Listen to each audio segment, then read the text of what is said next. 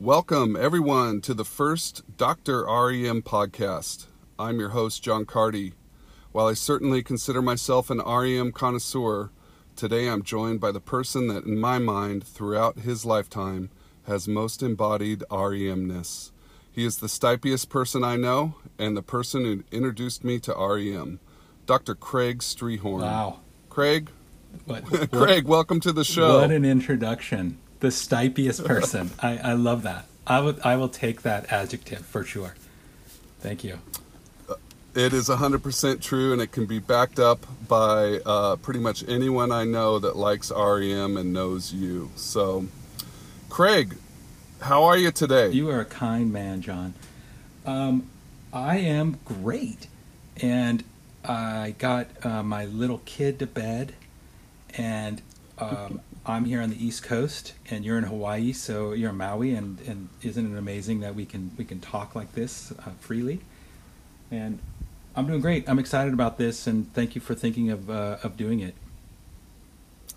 Yeah, well, they're an influential band throughout many decades now, and certainly have had an impact on several generations. But I wanted to know, when's the last time you listened to REM, and what was the song? Oh, that's a great question. I actually listened to some REM today. You know, I wasn't listening to much REM until, what was it, a month or two ago, you wrote to me and with a challenge that we put together, a playlist on Spotify. And that really threw me back into listening to REM and kind of dissecting some of the things. Today I listened, just out of the blue, it came to me that I wanted to hear the song Half a World Away, and which I think is on the list of perfect songs. And so I listened to that, and then found myself going down a little bit of a rabbit hole on YouTube. Which I'm sure happens to you, right? You get there and their algorithm is so good, right? They just start giving me things on the right hand side, and I have to be very careful because lots of time can go by. But there was a time in our life where we could spend whole nights, stay up all night if we wanted to, or day after day dedicated to these artistic endeavors, and now we're lucky to get an hour here and there. So it's all time well spent. It's so true. Tell me, how did REM originally come into your life? What was the album, and what attracted you to it?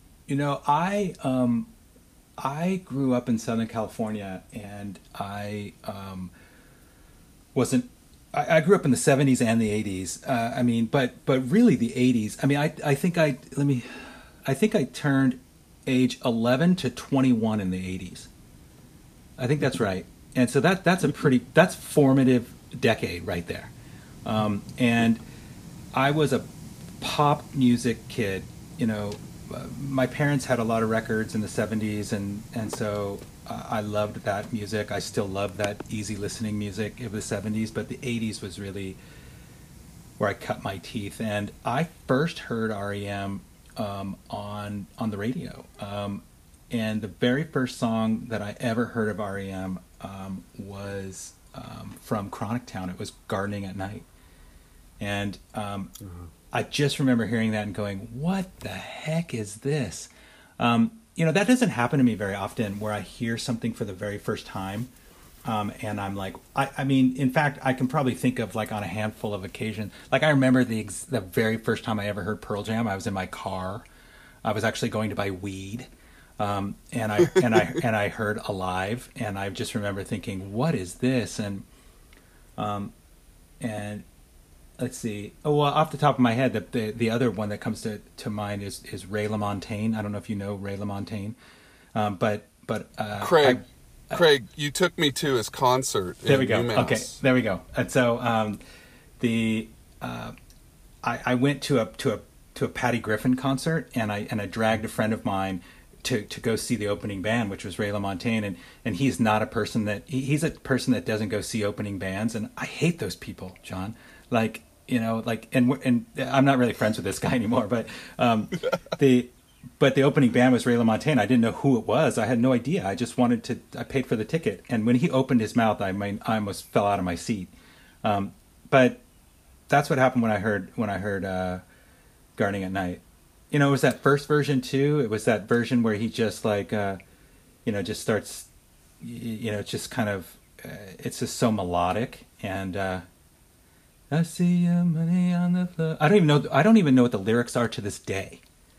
And it doesn't matter, but that was it. And then, I listened to the radio a lot, and I would tape record the radio. Did you do that as a kid? Yeah, definitely. Yeah. The Funk Yeah. and Soul show on Friday and Saturday night, college radio.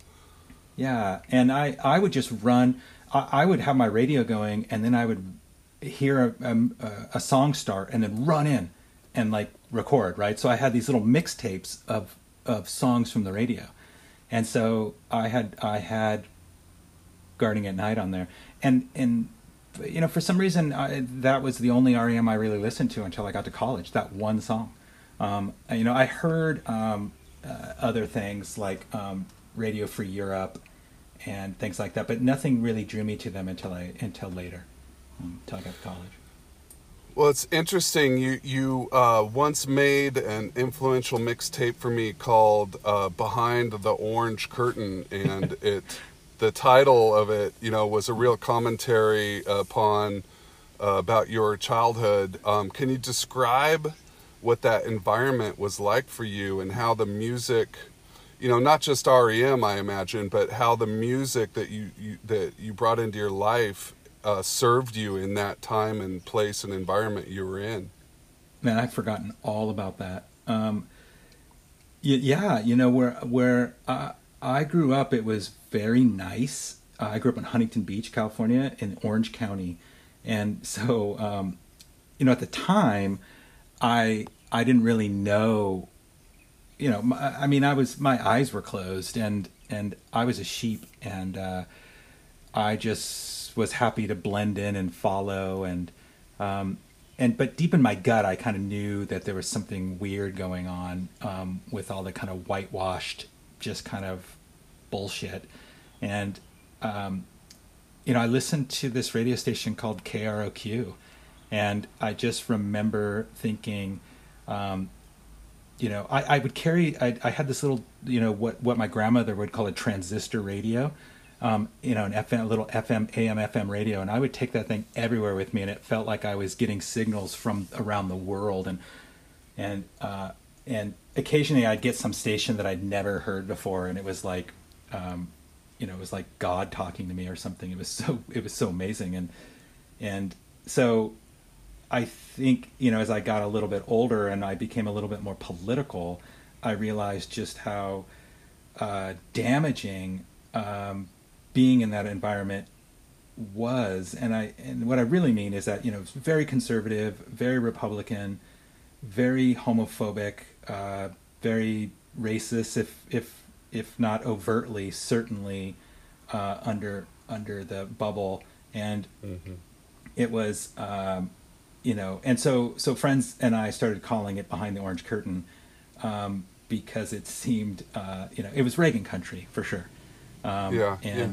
And so anything that a little straight white boy could do to feel different was cool.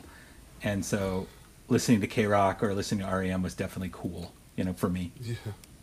Yeah. Well, it's funny you mentioned K-Rock because when their Unplugged came out, it was simulcast. It was simulcast, and so we both had our cassette tapes recording it, and to this day, at the end of some of the REM songs I'll hear, and I sing to myself, I'll say K-Rock at the end of the song, just because that's Westward, how I listen to Radio it. Run. That's right. Yeah. Hey, Craig, I'm glad you mentioned the political aspect of REM. I think it's one of the things that makes their music so unique. And while a lot of bands can be very political. I feel like they were groundbreakingly political. And so I wanted to ask you a couple questions about this. Yeah, sure. First of all, you, since I've known you, equal rights for gay, lesbian people has been at the top of your social causes. And given the fact that Stipe is, self-described as queer and he's very politically active, how did this influence or encourage you to be politically active, to have your pop star embodying that in front of you? Oh, for sure. Yeah. I think that I was definitely had, growing up where I did, had my eyes and ears closed, and I'm a follower by nature, and I'm really good at some things if I'm being led there. And I'm a really good camper, but I own no equipment, and I will never go unless you invite me. But if you invite me and you have equipment, I will camp the hell out of it, right? And same for playing music, hiking. You are the impetus. You put some energy behind it. I am there, and I think that that's kind of what happened politically for me. I didn't really know anything about what being political meant until I really got to go to Berkeley, and I choose those words very carefully because I feel so lucky that I got to go to college. Number one, in my family, and two, that I got to go to Berkeley was just this amazing win the lottery type of thing. Because what a great place to become alive. And I mainly in Berkeley was able to digest so much information and try to figure it out and try to figure it out in my head and my gut, what does all this mean? And specifically around gay rights, it wasn't until I was in the later part of college that I even knew anyone that was gay or lesbian, queer, and that I knew of. I'm sure I was around gay people, but I didn't know it, and was filled with so much homophobia that I didn't even know. And it really wasn't until I moved to New York City and really started to be around and have relationship with gay people that my life opened up in a way that I felt embarrassed about. Oh my gosh. And I found out that I had a gay member in my family, things like that, where I just became a better human being. And I think that, I didn't even know Michael Stipe was gay. I don't think that he announced it really. I remember at one point reading that he said he was an equal opportunity lover or something like that, and I was like, what the hell is that? And it just kind of fit with all the rest of the stuff about his lyrics and everything. But as soon as he kind of, those 80s albums, Document and Green, and are filled with so much politicalness in there that if you really start to dissect them, they're so cutting edge for their time, and so it was definitely something that wanted me to get more interested. When Stipe and REM started doing stuff about Motor Voter, that was Rock the Vote. Was also what it was called. Do you remember that? I do remember it, and it was revolutionary and so creative and really effective, and helped get Clinton elected. For sure. And I was in awe of that. I think he was the first person that made me think about different things. I've heard people talk about this, that with David Bowie, that I certainly appreciate David Bowie. I like his music, but he was never that influential for me. But not in the way that Michael Stipe was. But Michael Stipe was that kind of that gender bending. Is he gay? Is he cross dressing? What is he doing? What's he singing about? Now he's talking about the Sandinistas, or he's talking about rocking the vote, and he's talking about global warming. Like it was just really opening my mind in lots of ways. So for sure, influential.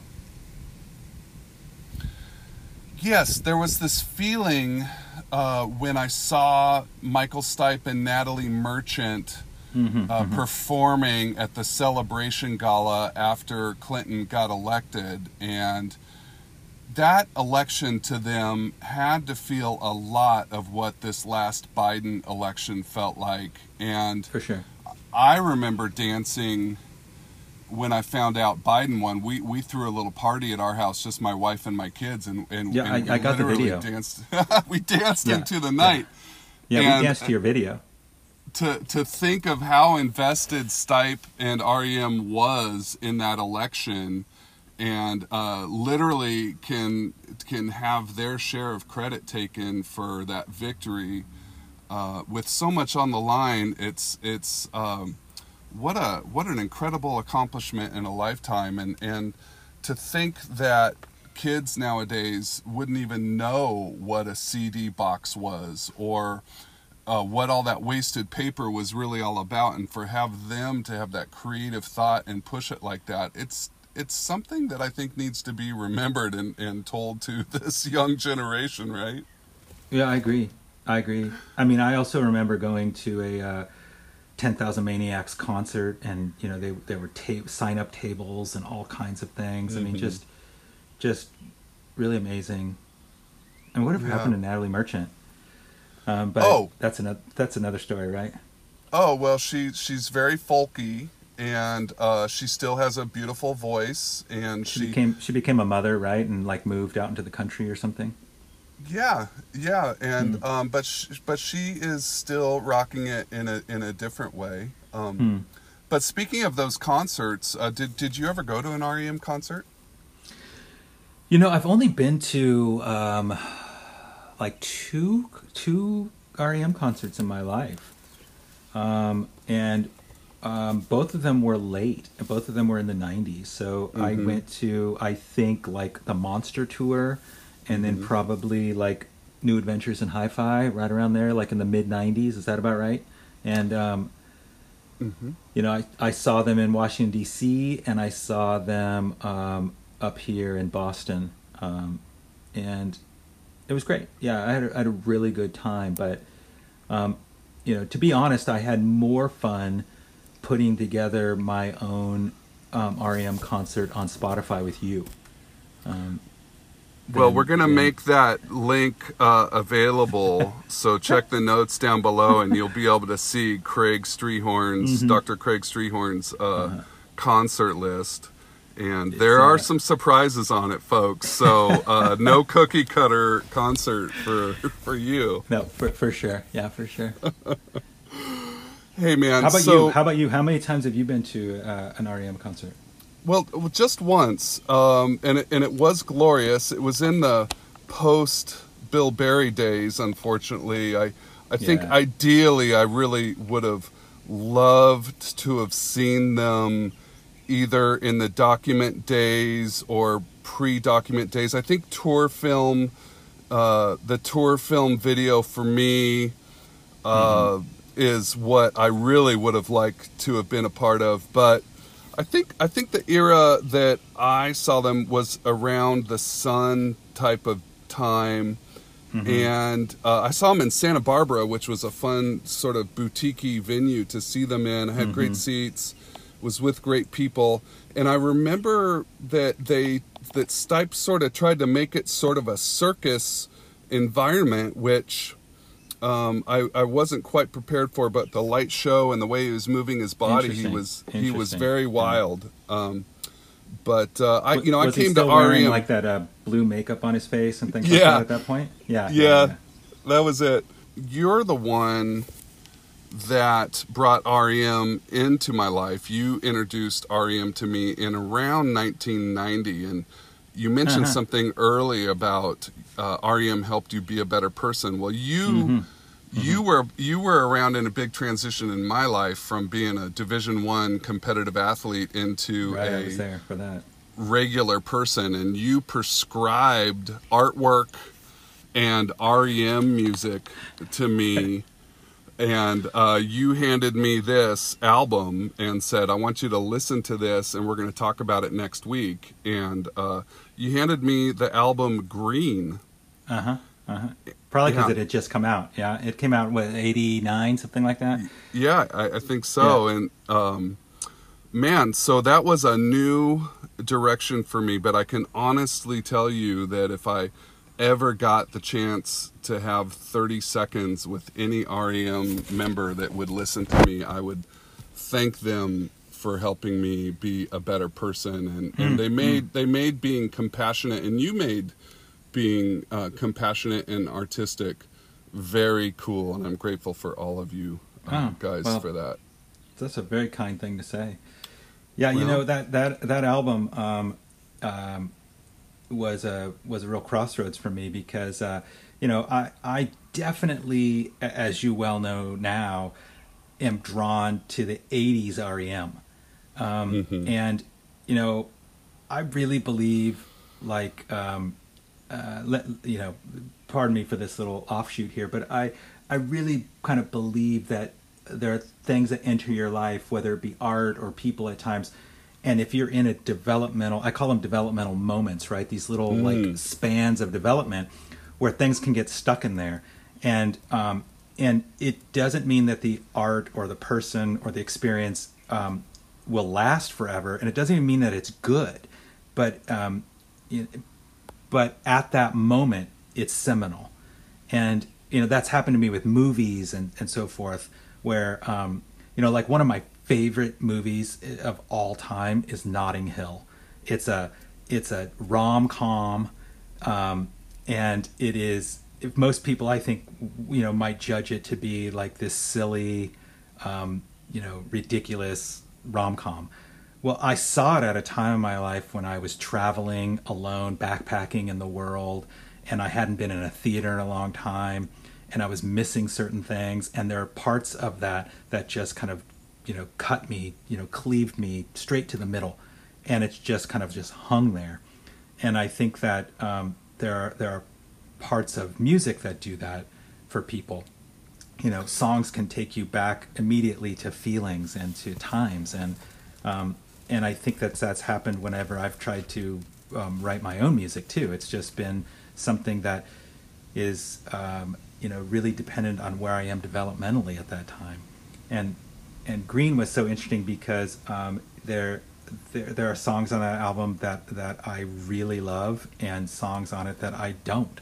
But it is such a hopeful album in some ways, and then has like one of the saddest songs ever written, right? Hair Shirt is just you know, it's so sad, and I mean, I think that also, you know, why I was originally drawn to REM was really just Michael Stipe's voice, right? Like, he was the first person that I listened to where his voice was an instrument in the band, and that was even more true because you couldn't understand what the hell he was saying. And so it was just another noise in the band. And I just remember being so obsessed with what he was saying, and through parts of college just trying to write down lyrics and listening things over and over. I had a roommate once, and he and I spent just days writing out lyrics. And it was, and then I'll never forget, I was living in New York, and it must have been after when Automatic for the People came out. So it was like in the early 90s, and it was an interview. It certainly was. I mean, you know, there was no internet, so it had to be something I read. And Stipe said something about his lyrics where he said he didn't even know the lyrics to some of the songs that you know, that, and I remember watching the K-Rock special where he had to have the lyrics there with him. Do you remember that? Yes. And so in this interview, he said that some of the songs from the 80s didn't even have lyrics. And I remember being so crushed, John, like for a day. I remember being so just gut punched. And then the next day I realized that that was actually better. That I had really experienced them much more as visceral sounds, and almost like paintings or something, and that's why to this day I've never gone back to. I'm sure now you can go back and see lyrics in different places, and I'm quite sure of it. But I've just never done that because I just don't want it to change the experience for me. I hear you. Do you know what I mean? I hear you, Yeah. and I remember searching for meanings in songs with you, and it really felt Yeah, like yeah, treasure yeah. hunting. Yeah. There was, and now it all comes so easy. The song, the lyrics are there when you click on the song, and there's something good to that too. But the '80s, the mixtape, the Ghetto Blaster boombox. All of it came together, the meanings of albums. And I really, like when you were talking about what the 80s music and that developmental moment that we were in, there's this feeling of like when Bono or Ed Kowalczyk in their first couple albums, or Mike Stipe is standing at the microphone and they drop something on you, and then they stare out in their strength, and they stare out at the crowd in their strength, in that power moment. It's like when we face certain things in life, sometimes I picture their strength and how you can stand up to things with that strength and defiance is so powerful. And those bands of the 80s seem to really have that. Yeah, I totally agree with you. I also think that I had a difficult time coming to creativity in my life, and I grew up pretty cookie cutter, and then it took a long time for me to realize that and I think everybody's creative as long as they have enough time and space and influence to find it. I mean, I think everybody can act. Whoa. I mean, we all act every day, right? And I think everybody can be musical. They just don't know it. And I think that was something. I think part of hearing Michael Stipe is that he's not a profoundly great singer, but he controls his voice in a way that's deeply meaningful and creative. And so when I heard those songs where there's just sounds, I was really blown away. And like even early on, I remember thinking, wow, like this song, the lyrics are I'm thinking the lyrics are fantastic, right? Because I don't really know what they are, but it's really the sounds of. I'm thinking of a song like, do you know the song "Dead Letter Office"? Yeah, it's a very early song, and so there's times in there where he just goes, knock knock knock on wood, thought I'd let you behind. It just makes those sounds. And I can just remember sitting and listening to those sounds and making those sounds mine and making them so deeply meaningful. And I had no idea what they meant to him, right? But they meant everything to me. And I guess now that I'm saying that, that's what really good music is, right? I mean, it's like it's something that you make your own, and it doesn't even matter what it means to the person who wrote it. It just becomes yours, and so it became mine for so long.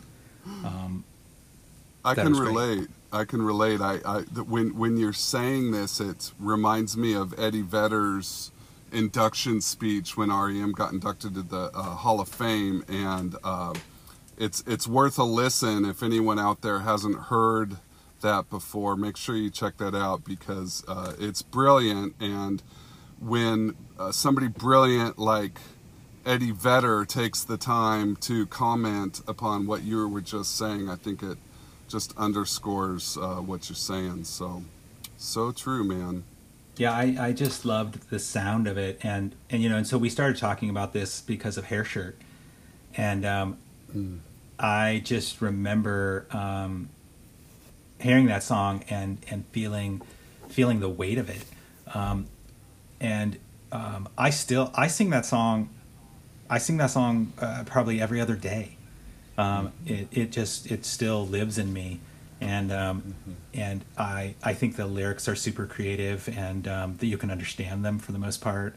And but that, those really long drawn out sounds, and the waves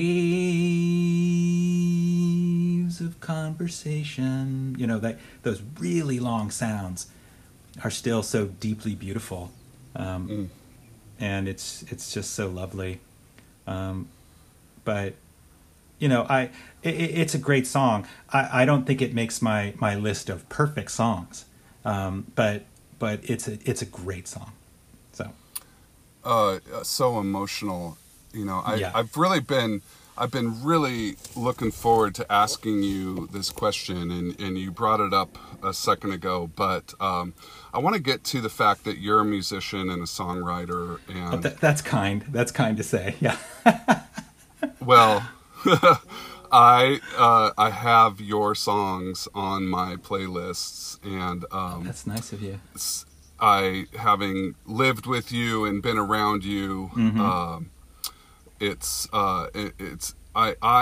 I feel like when I hear your music, and this could just be me projecting, but when I hear you play music, I feel like somehow REM flipped that switch inside of you to have you, like you felt, this is my own interpretation, but you felt music so strongly that you had to participate in the craft, and you learned the craft, and you did it because of something that was activated in you, perhaps even by REM. So how does REM show up in your music? That's a deep question. I'm sort of unaware of it. I think it's really generous to say, one, that I'm a musician. I mean, I think what you state is true, that I felt like I needed a way to express myself and I didn't have it. So I dove into learning how to play the guitar so that I could express myself. And then when I did, things came out, and it was marvelous, and a bunch of stuff came out. And then it felt like it all came out, John. And then I didn't need to do it anymore. And I still dabble here and there, but it served its purpose, if that makes sense to you. A friend of mine, an old friend of mine, once heard, I was for some reason playing a song that I had written to my parents, of all. I don't even know this. There's a lot to unpack here, but I was playing it, and a friend heard it and immediately told me that it sounded like REM. And that was the very first time that I got that feedback, and I was oblivious to it, completely oblivious to it. And I think that one of the best compliments that I ever got, maybe ever. I'd have to think about that. But you told me once that you were playing some of my music to Jamie, and he heard it, and he didn't know, one, he didn't know it was me, and two, said to you something like, what's the name of this band? Where do I get it? Something like that, right? That's how I have it in my head, right? And you told me that, and I remember thinking, okay, so that's working. That's good. And so, well, I can tell you, yeah. So, sorry, go ahead. No, I think that objectively, I can say that that listening to REM or to Michael Stipe made it okay to not have a perfect voice, and to make sounds, and to think about things think about music differently, as if it were a painting, as if it were a meaning or a feeling, instead of something linear. But writing I think anybody could really write music. With that said, it's super, super difficult. And and then within writing music, there are things that are easier and things that are even more difficult. So I think that writing a happy song is really one of the most difficult things to do. You know, most music is about sadness, and most of my music is about sadness. And come to think of it, maybe that's why I don't need it anymore, because I used it and I got a bunch of it out and I became a better person. Like, it was almost like therapy, right? But writing about like just ordinary things, you know, like I think one of the best songs ever written is Our House by Graham Nash. You know that song, Our House, a very, very, very fine house. Yeah. It is just such a profound song about normalness that is written about an experience that he had with his then girlfriend, who happened to be Joni Mitchell, and it's just timeless and amazing, and that is a very difficult thing to do, but nearly a perfect song, and I think that, you know, I have been super lucky enough to. Have you heard musicians talk about? I'm sure you have, talk about how they feel like they were just open, and then the song just kind of is delivered to them. Yes. Have you heard about this concept? Yes, and I am lucky enough to have felt that before, where I have gotten myself into a creative state to where something just came out of me, and I would say it's from the unconscious, right? And that things just kind of bubble up and they come out, and part of like learning how to, I think, be a painter or a writer or any kind of artist, a singer, a songwriter, is to not get in the way of what's coming out of your unconscious, and it's a lot easier said than done, because we're all taught to put things in front of our unconscious, right? And I mean, let's be honest. Like, we all just can't walk around living out our unconscious, right? like we wouldn't get dressed, and we wouldn't we wouldn't make any money, and you know, we wouldn't you know, we wouldn't be great people in society ultimately. But that's I think what great artists do, and how to do that and still like kind of live in life is part of the mystery. But you know, I think that I really started writing music to get sadness out, and my very first you know, kind of you know, person that I looked to was actually Buddy Holly. And you know, and I listened to a lot of Buddy Holly as a kid, and it just made so much sense to me, and those little riffs, and you know, it's kind of rockin', but at the same time it was kind of goofy, and so you know that there you go, baby, here am I, well, you left me here so I could sit and cry, well, you know, that kind of stuff, right? Jingle jangly stuff. Yeah. And I kind of like got super into that, and so that was definitely influential to me as well. Well, music is such a great way to experience the flow, and when you talk about your writing and when it all comes so naturally to you in those moments, I think when we're driving around or living our life, the songs are like little moments of flow for us, and Yeah, for sure. those rhythms can just kind of keep us going and get tied to memories. And so I'd like to ask you about that. What are some of your best memories of REM music in your life? Like, pick an era and try to recall what was going on with you when this song was part of your life. That's a really good question. You know, when I was at Berkeley, the one of the albums there that I just, you know, really got into was Life's Rich Pageant, and I think so much about, you know, of that so many of those songs I can think about where I was, like kind of on campus when I was listening. I had a Walkman, and I had that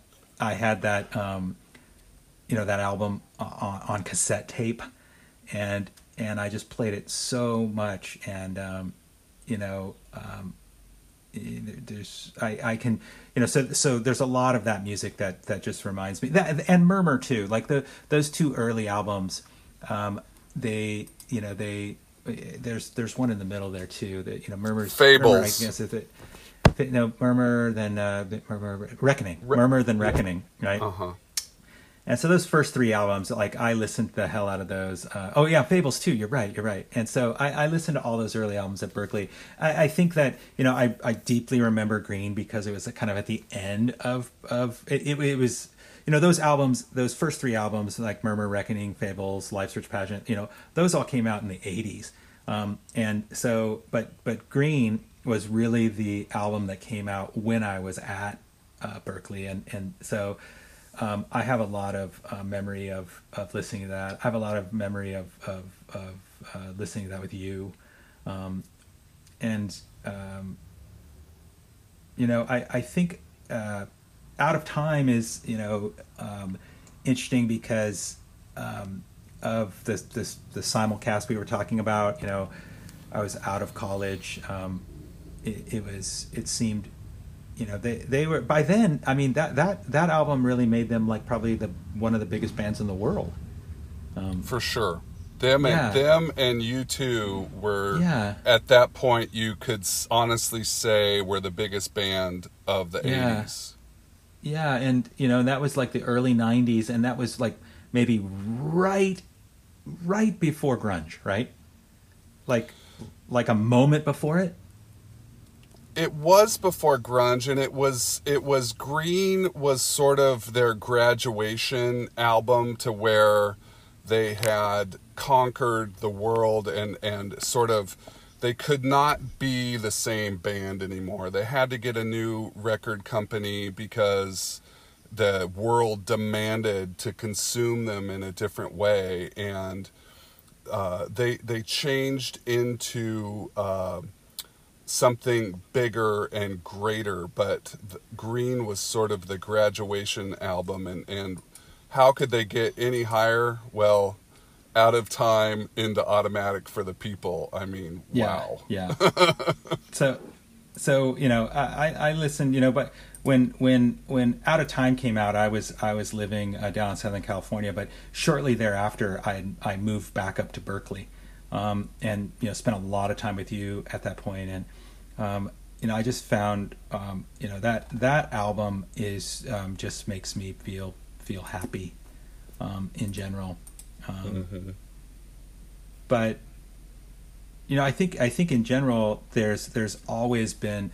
I'm sure you can do this with several bands, but that there's certain soundtracks to your life, and so. You can put on almost any REM album for me, and I can tell you kind of what I was doing when I heard it, and when I first heard it, and kind of what was going on in my life then. So that's a neat thing to have. That's kind of what my question was all about. So I'm just gonna pick Sure. one of them out and tell me what. Well, let's go back a little bit earlier, because I want to go back to Life's Rich Pageant. You mentioned that, Adam. So tell me about what walking on Berklee campus, listening to These Days, or what does These Days bring up for you? That is such an interesting song, and the my immediate reaction of what it brings up for me is Tour Film. And so, watching him sing it, and almost spasmodic. Is that a word? Yes. And you know what I'm talking about in that tour film where he's singing it and he's just jumping around. But the song that from that album that I used to sing on the Berklee campus a lot was "I Believe." And so, I just think that's such a beautiful song. And so, walking through Sproul, and you and I had a long walk because we would walk from the south side of campus all the way to the psych building. And that's from our side of Tolman campus Hall to Tolman. That's as far as you can walk, really. I mean, one of the furthest walks, right? You're walking to the other side of the campus. Yeah. And so I did that a lot with REM on, and I also think that there were times, a song that I really dove into and tried to figure out what the hell it was about was Swan Swan Hummingbird.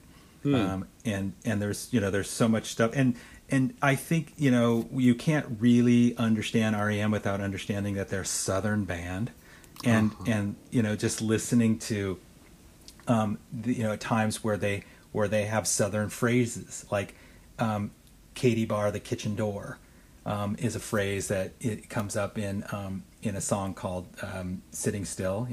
Up the bar, Katie bar the kitchen door. That I had no idea what that meant. Or losing my religion even is a Southern saying. Yes. And so, but some of the stuff that's in there, even Fables of the Reconstruction, has to do with the Civil War and its aftermath, and so I would honestly say that I learned something about Southern culture and certainly about the Civil War and its aftermath from some of the images in the REM music as well. Well, it's interesting that they are from the South, and it's I've never been to the South, and given our political climate and what we've been going through here the last 4 years, I'm not sure I would ever go. But the fact that REM came from there reminds me that there is some sweetness to it all. So yeah, for sure. Well, I mean, they came from a college town too, and college towns are, in my opinion, are the best places in the world. I mean, I happen to live in one, right? But but that's on purpose. I could live in lots of places, but college towns, even in the South, are probably pretty cool. And I mean, I've been to Athens, Georgia. It's wonderful, but it's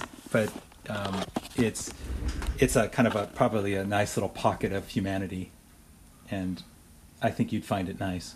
Well, you mentioned losing my religion, and I from the very beginning I was intrigued by what happens when REM becomes hugely popular, because for a while there I was really feeling like they would pick the goofiest, most unpopular song that could ever be and then release that as their first single, and so I started to feel like they were messing with us. But there's these moments where the world stops and listen. So I want to ask you about Everybody Hurts, because that song really resonated across the world with people, but I wonder, did it resonate with you, or was it too cliche?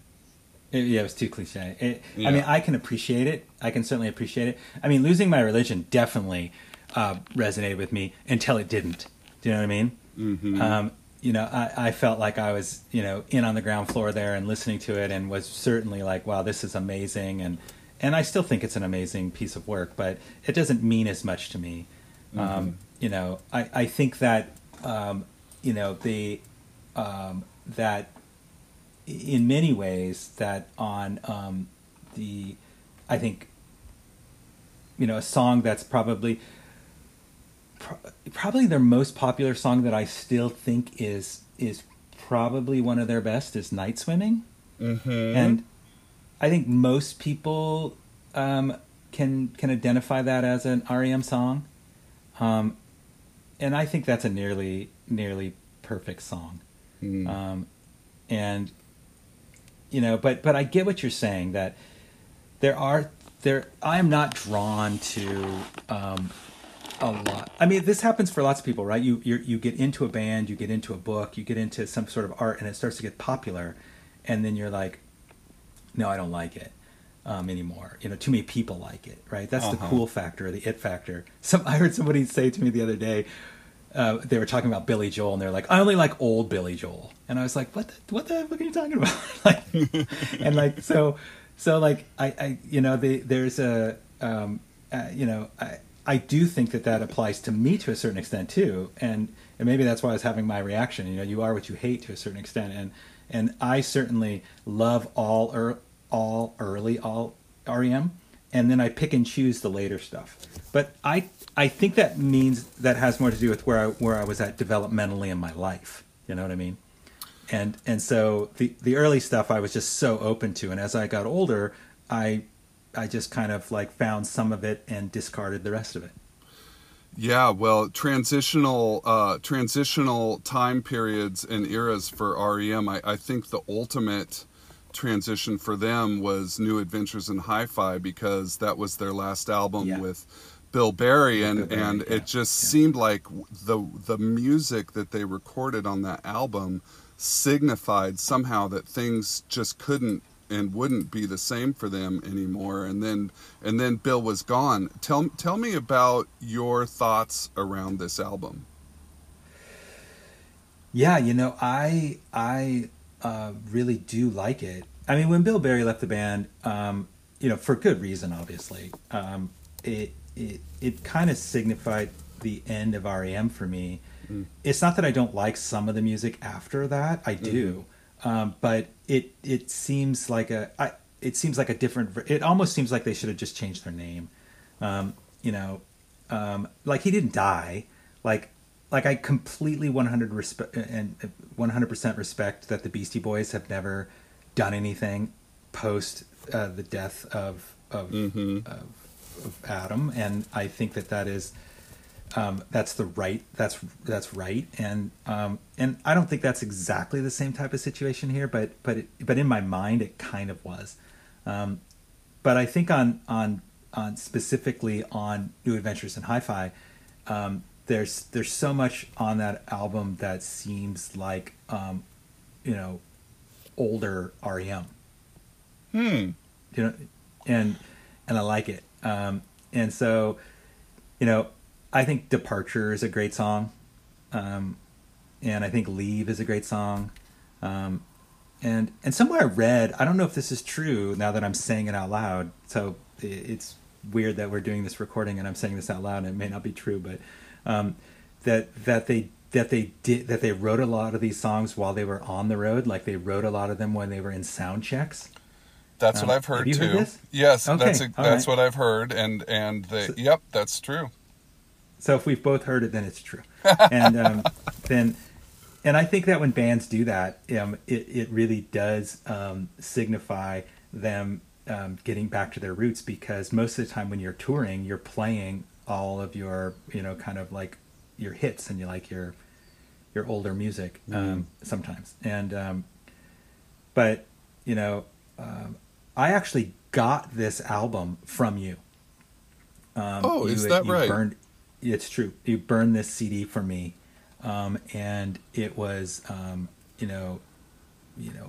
it's got to be, like in the mid '90s, and I was kind of moving around the world, and I remember, and I still have it. I have all my CDs still. I don't know what I have all my cassette tapes still too. You do? I do. Oh my gosh. Listen to this. Here's a little side story. You can edit it out if you want, but I still have my Walkman, and the funny thing is it kind of sits on my shelf near my computer, and so my youngest son Will, he found it the other day and he was super interested in it, and so Molly got it and went and found a cassette tape for him. And put batteries in it and put the headphones on him and played him a cassette tape in the Walkman. So what cassette was it? It was a cassette of it was a mixed cassette that you had made, right? Because I have all those boxes of cassettes, and it had Pearl Jam on it, and he thought Pearl Jam was a very funny name, right? Which most people do, and he listened to about 2 minutes of it and took the headphones off and goes, "Okay, cool." That was it. He didn't listen anymore. That was it. Well, and so I cannot wait to get my hands on that box of cassette tapes you have. Don't change anything about it. I want to see it as is. Yeah. All right. There's two boxes, and I opened one the other day. We're doing a little moving around in our basement, and it was a time capsule. I mean, I opened it and immediately saw some things in there where I was like, "Oh my God, I remember how important that was." And so art is so defined by its. Sorry to interrupt. Art is so defined by its limitations, and back then I remember the creativity that you and I, to some extent too, put into the mixed tape, and there were so many different ways that you could be creative. You were mixing in voicemail, cassette messages, and all kinds of hidden little songs, and it was quite an art form. It was fun. I mean, I certainly remember that. I miss it. I know I sound like an old guy, but I mean, I miss having a home phone too.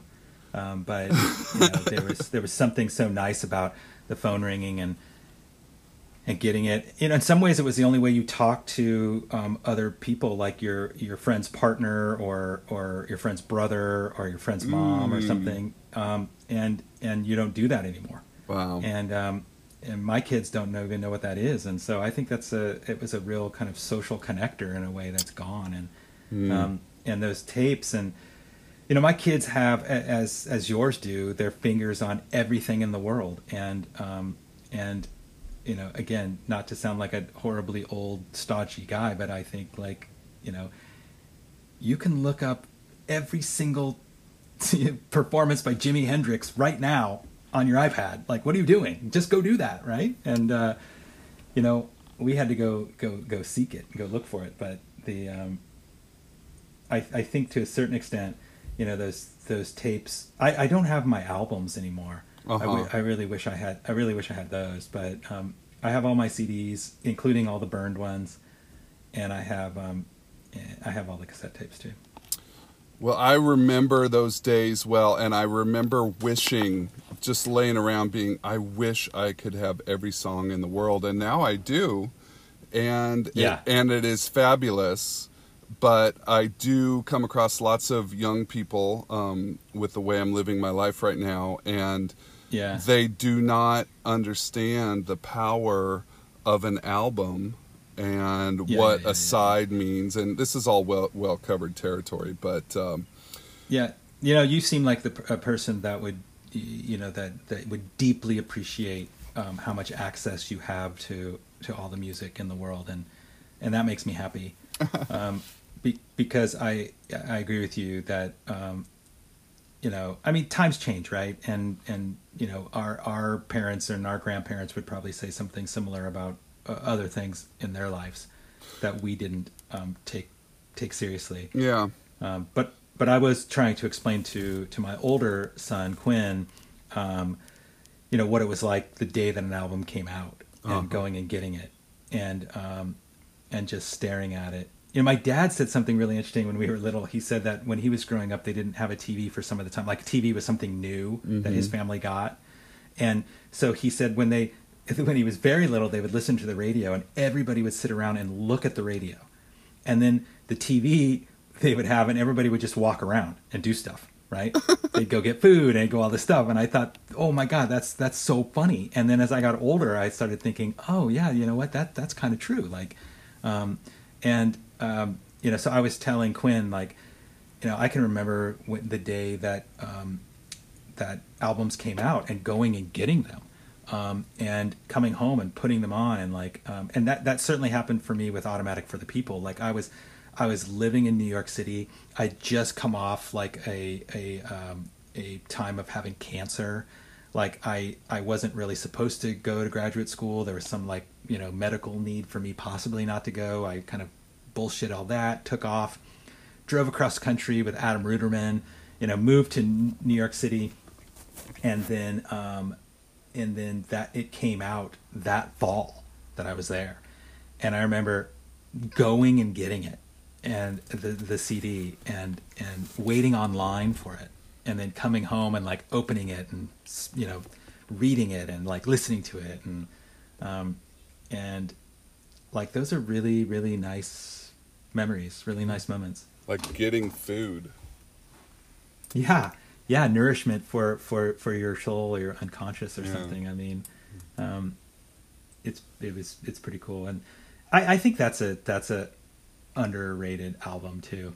You know, there's definitely some nice songs on there. Not all of them. You know, I you know, Man on the Moon is another song that I know is sort of like, you know, song, you know, maybe not as big as Losing My Religion, but certainly a song that some people are like, oh, that's corny, right? And then other people find it deeply meaningful and moving for them. I am so stuck on that song right now. That song has been stuck in me for 2 months now. I'm going to it over and over. Yeah. What is it about? I mean, what is the draw for you? Well, I think it has something to do with the fact that my daughter, my 7-year-old, likes it, and I get this unbelievable feeling of joy to see her tapping her foot to it or singing one of the lyrics. And I think the If You Believe They Put a Man on the Moon, that is a mesmerizing idea. And it actually made me want, I told my wife, I said, you know, I feel like I need to explain who Elvis is to my daughter Vailani, so that she understands his role in all of this. And it took his lyric and putting Elvis into the list of nostalgia, of American nostalgia. Yeah. And the power of rock and roll. I mean, it's rock and roll, baby, and Elvis was one of the pillars. Yeah, that's nice. Yeah, I know. You know, that's one of those songs. You know, I mean, yeah, of course, Night Swimming is on that album. You know, do you know who Jules Holland is? I do not. He hosts a talk show. He's like a late night talk show for London, in the UK. Yeah. Yes, I do. And so very popular. He has great live bands on his show. Yes, I've seen that are on YouTube, and so there's a great Night Swimming on Jules Holland, and it's from the 2000s, and it's just Stipe and Mike Mills, and so Mike Mills playing piano and Stipe singing it, and it's just undeniably just beautiful art. I'm very, very moved by it. Now that you mention it, I have seen it, and I remember remarking to myself, watching these other bands be in their presence, having to hold their own space while this performance is happening. It sort of be like, okay, I'm in a dunk contest, and I have to follow, you know, Dominique Wilkins and try to dunk after he did. It's just got to be such a crazy experience. Yeah, for sure. I wanted to ask you, we just have time for a couple more questions, but I love the idea of you, I love picturing you interacting and meeting Michael Stipe in some way. So if you had the opportunity to talk with him, what activity would you like to be doing with him, and what do you think you might talk about? Oh, that's a fun question. I don't think I have a fun answer for you, though. I think that I would just choose not to. Come on. You know, I think it's probably just good not to get too. You know, I think it's similar to like not knowing the lyrics, right? Like I just wouldn't want to be disappointed. There's just too much at stake, John. And so, you know, to have him on a bad day or something, there would just be too much judgment on my part. You know, I'm such a profoundly judgmental person that I think that one wrong move for him could ruin an adolescence for me. And you know, but if I'm being a better sport and playing along, you know, I would hope it would be something kind of mundane, like maybe I mean, I'm not sure what it would be like for him to be around some sort of a fanboy either, right? Like I just think that that's an inherently messed up dynamic from the beginning, right? But so maybe like being stuck in an elevator or something, or something weird where there isn't that dynamic. But I don't know. What about you? Well, What do you think of when you about that well, question? can I request that if the opportunity happens, you at least get a selfie with him? Yeah, I think that would probably be the best thing. Okay. That's wise. Well, I walked by I walked by Mike Mills in Emeryville, and No way. and I was dumbfounded, and it is a huge regret of mine that I didn't stop and at least say thank you. In my ideal situation, I would have just stopped and gave him a big smile and say, thank you so much, and can I buy you a drink? Because if he could have just said yes, Yeah. if he would have just said yes, I fantasized about it, but I didn't. I just saw him and got a lump in my You have throat. the type of personality that I don't think that you would freak people out. I think it would be fine. You're such a gentle giant too that I think people would be intrigued. One time I was in New York City in the East Village, and I was with a buddy of mine at the time that I went to graduate school with, and we were downtown. We were a little high. We were walking around and just kind of chilling, and all of a sudden Lou Reed walked by. Oh wow! And my buddy was like huge, like huge Lou Reed fan, and I saw him and I said, "Look, there's Lou Reed," and he's like, "Holy shit!" And I was like, "You gotta go say something to him." He's like, no. So John, I made him go, right? So he walks like down the street, blah, blah, blah. And I didn't go with him. I just stood back and I watched the whole thing happen. Honest to God, true story. And so he has this little interaction with him, and he comes back, and so now I understand where my answer comes from. It's informed by this story, John. And so he comes back, and I was like, "What happened?" And he goes, "Well, I went down there and I stopped him, and he was walking, and he had a guitar on his back, and he kind of stopped him and said, 'Hey, can you sign this?' And Lou Reed was like, 'Man, I'm walking here,' and then just kept going. And so, I encouraged him to go do that, and that was his experience with it. So, Okay, great. So, we mentioned Bill Berry and his leaving of the band. Do you think, or would you want there to be, or do you think it's a possibility that they could do one more album or one more tour together? oh boy, I think a tour would be too much. I mean, who knows? That's just me saying that. I mean, I have no idea how that guy's health is, right?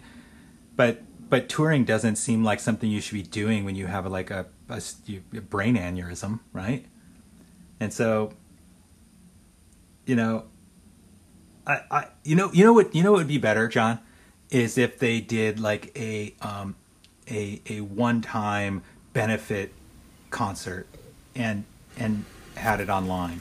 Yeah, I hope so. And then I'd pay $50 and I'd pay $100 for that, right? Yeah. And they could give half the money to charity and the other half to the people who are setting it up, and that would be make it like a 3-hour long thing. Bill could get through that. Come on. Yeah, man. Let's pull for that. Yeah, that would be awesome. And then make it about some cause, like global warming, and that would be great. I would go for that for sure. I certainly hope so. Well, this is a bit of an odd question, but I think people would really want to know this. If there was one lyric that you had to get tattooed on your body, which lyric would it be, and where would you get that tattooed? Wow, people really want to know this, you say. Well, that's a very interesting question for me because for two reasons. Number one is that I do not have any tattoos, Uh-huh. and number two, given what I was saying before, so much of their deeply meaningful music, I have no idea what they're talking about. And so trying to pick out a lyric from there, um, Molly and my wife Molly and I have some lyrics inside of our wedding ring, Mm. but they're not REM lyrics, and um, you know that is a good question. Let me stumble here a little bit and see what comes to mind. You know, I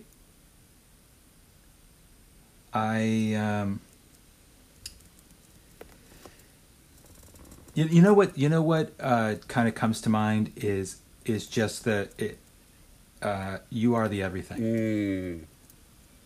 I have found lots of meaning in that song over the years, and still do, and think it is such a lovely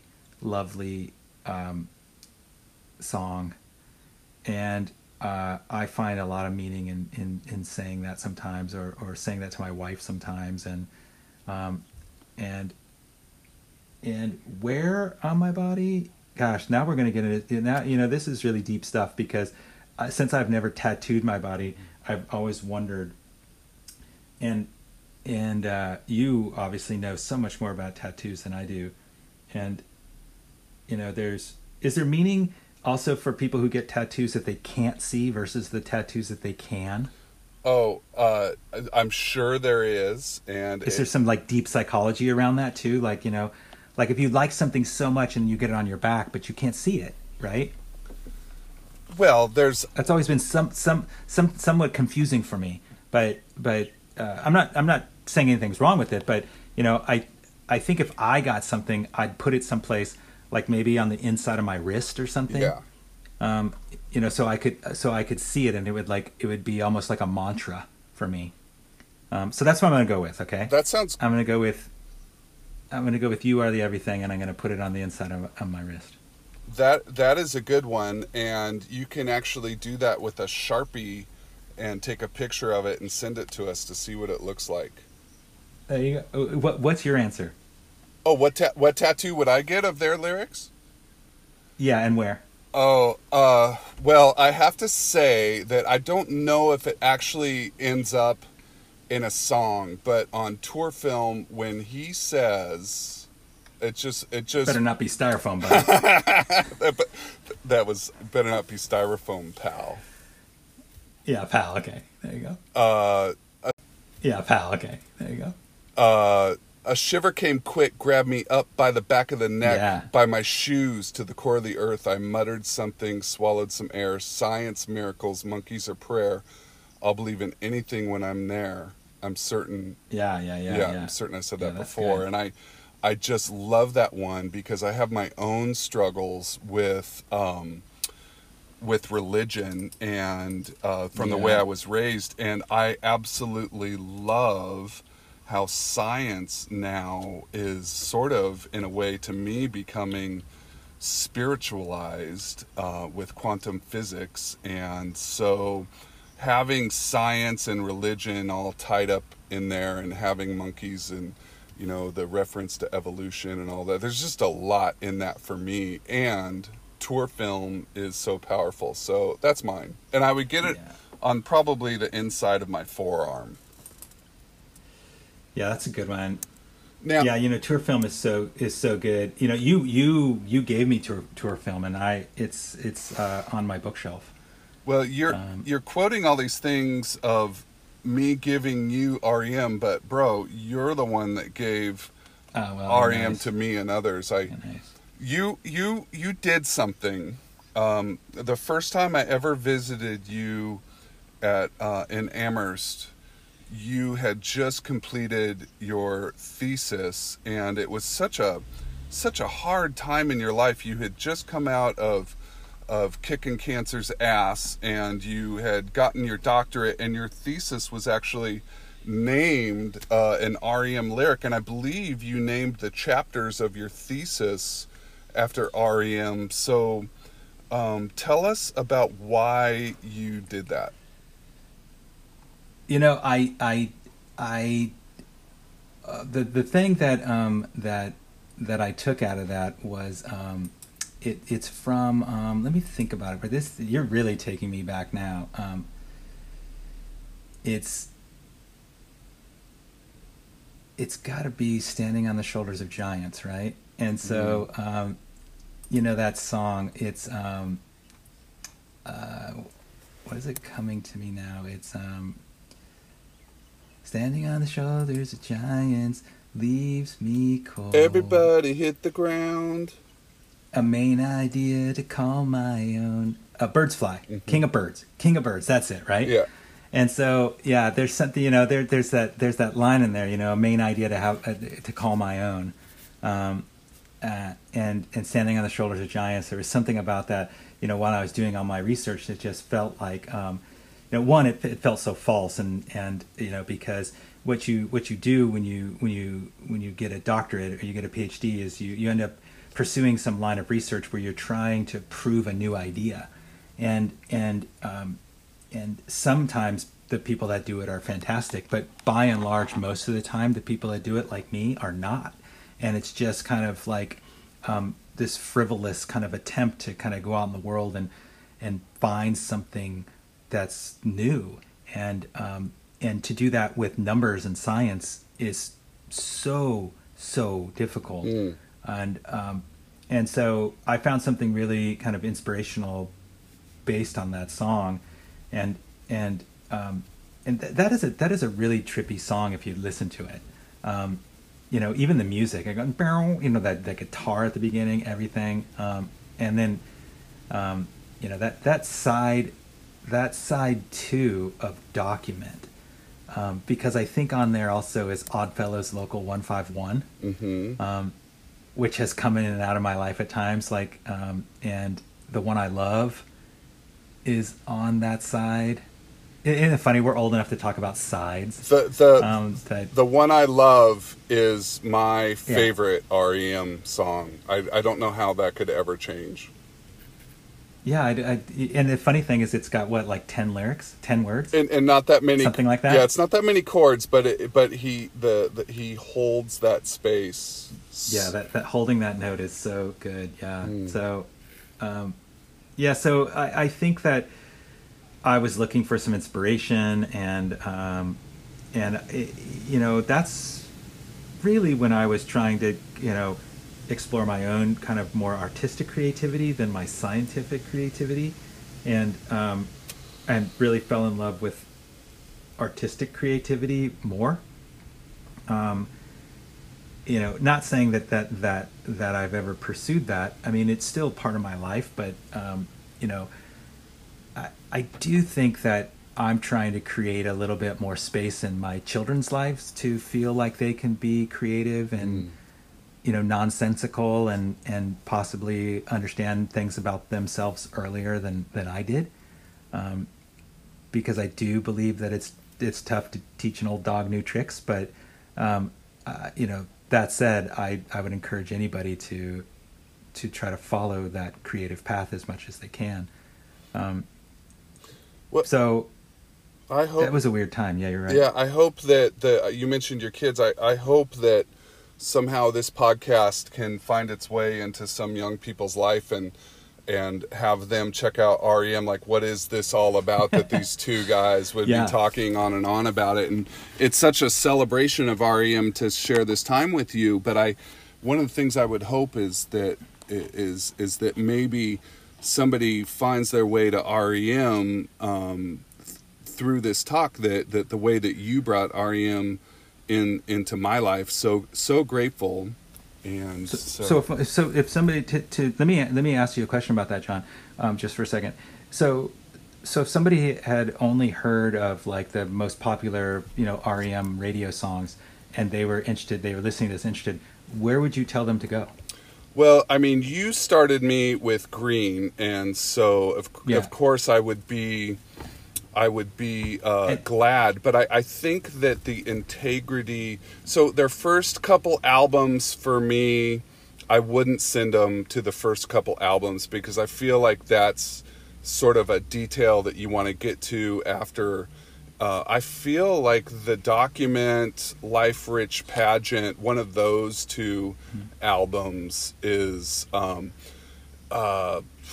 is it their apex for me? Well, maybe, but I feel that the richness and goodness in those songs, like when a band goes through the course of its life, and they were now very empowered. They'd handled their economics. They were very empowered to dedicate themselves 100% into their art, and they knew they had an audience. And this is what they did with it. Life's Rich Pageant, with Fall on Me, Begin the Begin. Cuyahoga means a lot to me because I'm really into indigenous cultures. Yeah, good. I Believe, the idealism behind I Believe. Now, there's a couple songs on that album maybe I wouldn't so much endorse, but I think I would probably start with Life's Rich Pageant. That's a great answer. Where would you literally tell them to go? Like, how would you tell them to access it? Oh, well, Spotify. In all the ways to access it. Like, would you say just listen on Spotify, or would you tell them to go to YouTube and watch a performance of it? Oh, just listen to it? I know what I'm going to do. I'm going to tell them to listen to your concert mix and my concert mix, because your concert mix really, I think, addresses the heart and soul of the band, and I think my concert mix addresses the rock and roll side of them. I just love the rock and roll side of them, because that's kind of who I want to be. But I think if you listen to our two mixes and you get through all of that, you will know whether you like REM or not. Yeah. If you listen to both of those mixes and this podcast, then there's probably something wrong with Please. But or you really love one of us, right? So, but well, I hope we can offer a T-shirt or something good for anyone who does that. No promises, but I'll try to do something nice for you. Yeah, oh, for sure. Like something, at least a selfie of a Sharpie tattoo on my wrist coming your way. Oh, Craig, I've cherished this time with you. Is there anything you need to get off your chest about REM before we adjourn? I don't think so. So you said your favorite song is Man on the Moon? No, well, that's the one I'm really into right now, and it's sort of it's my current addiction. But my favorite song of all time, and I can't imagine it ever changing, because it's been that way for so long, is The One I Love. Yeah. What and do you know your favorite song of all time? Period. Like if it was, is it an REM song, or is it something else? Oh, I couldn't do that. I love the idea of making an album length, not going crazy with 25 songs, but, an album length of all the songs of most powerful songs of my life. That'd be great. That would be fun. I can tell you right now, it'd have some Pearl Jam and Prince and Scorpions and Red Hot Chili Peppers and REM, to name a few. Tonight we're making a live recording. Because in my house right now, I with my youngest, he's really into making lists, and so he made a list of his favorite songs the other day, and no REM on that list. So, but I did feel very proud that the second song on his list was an Earth, Wind, and Fire song. That's fantastic. So I felt like, okay, I'm doing something right, But with that said, his number one song is a Michael Jackson. So who knows, you can only you can try your best with these kids, right? Well, I think that when he gets to junior high, that's when you really want to be interested in what his favorite songs are. Because I think that maybe the music that comes into your life before that is your parents' music or That's your well said, childhood music. But the music from your junior high on can really stick with you. Yeah, yeah, that's well said. Yeah, because I play them a lot of music, and neither one of them is particularly drawn to music. Oh, wow, really? I'm so surprised to hear that. Yeah, no, neither one of them is particularly drawn to music, and so I play them music. I sometimes play my guitar and like sing in their face, and like sometimes very aggressively, I think that explains and then it. other times I will just like sing them things like they're not particularly drawn to it, and I it's there's just so much for them to be drawn to, John, that I feel like when I was younger my choices were somewhat limited, but probably for a generation before me I had way more choices too, but they just seem to have so many more choices to fill their lives with. That's very interesting. Well, Craig, And they like a lot of pop music, so yep. oh, well, that's good. I mean, anywhere we can find joy, I think we need to. This I agree. is I an totally important agree. time Yeah. for that, and this is a time of healing that we're all in right now, and I think REM is healing music. So people go listen to your REM and start with our concert mixes that you will be able to see below. I second that. Thanks, John. Well, Craig, I just want to thank you so much, not only for bringing REM into my life, but for putting it into context here. And this has been a great celebration with you. I'm very grateful. Oh, you're very welcome, and I just have loads of thanks for you too. I mean, this was fun. Okay, guys, thanks for joining us. And this has been Dr. REM with Craig Strehorn. Bye.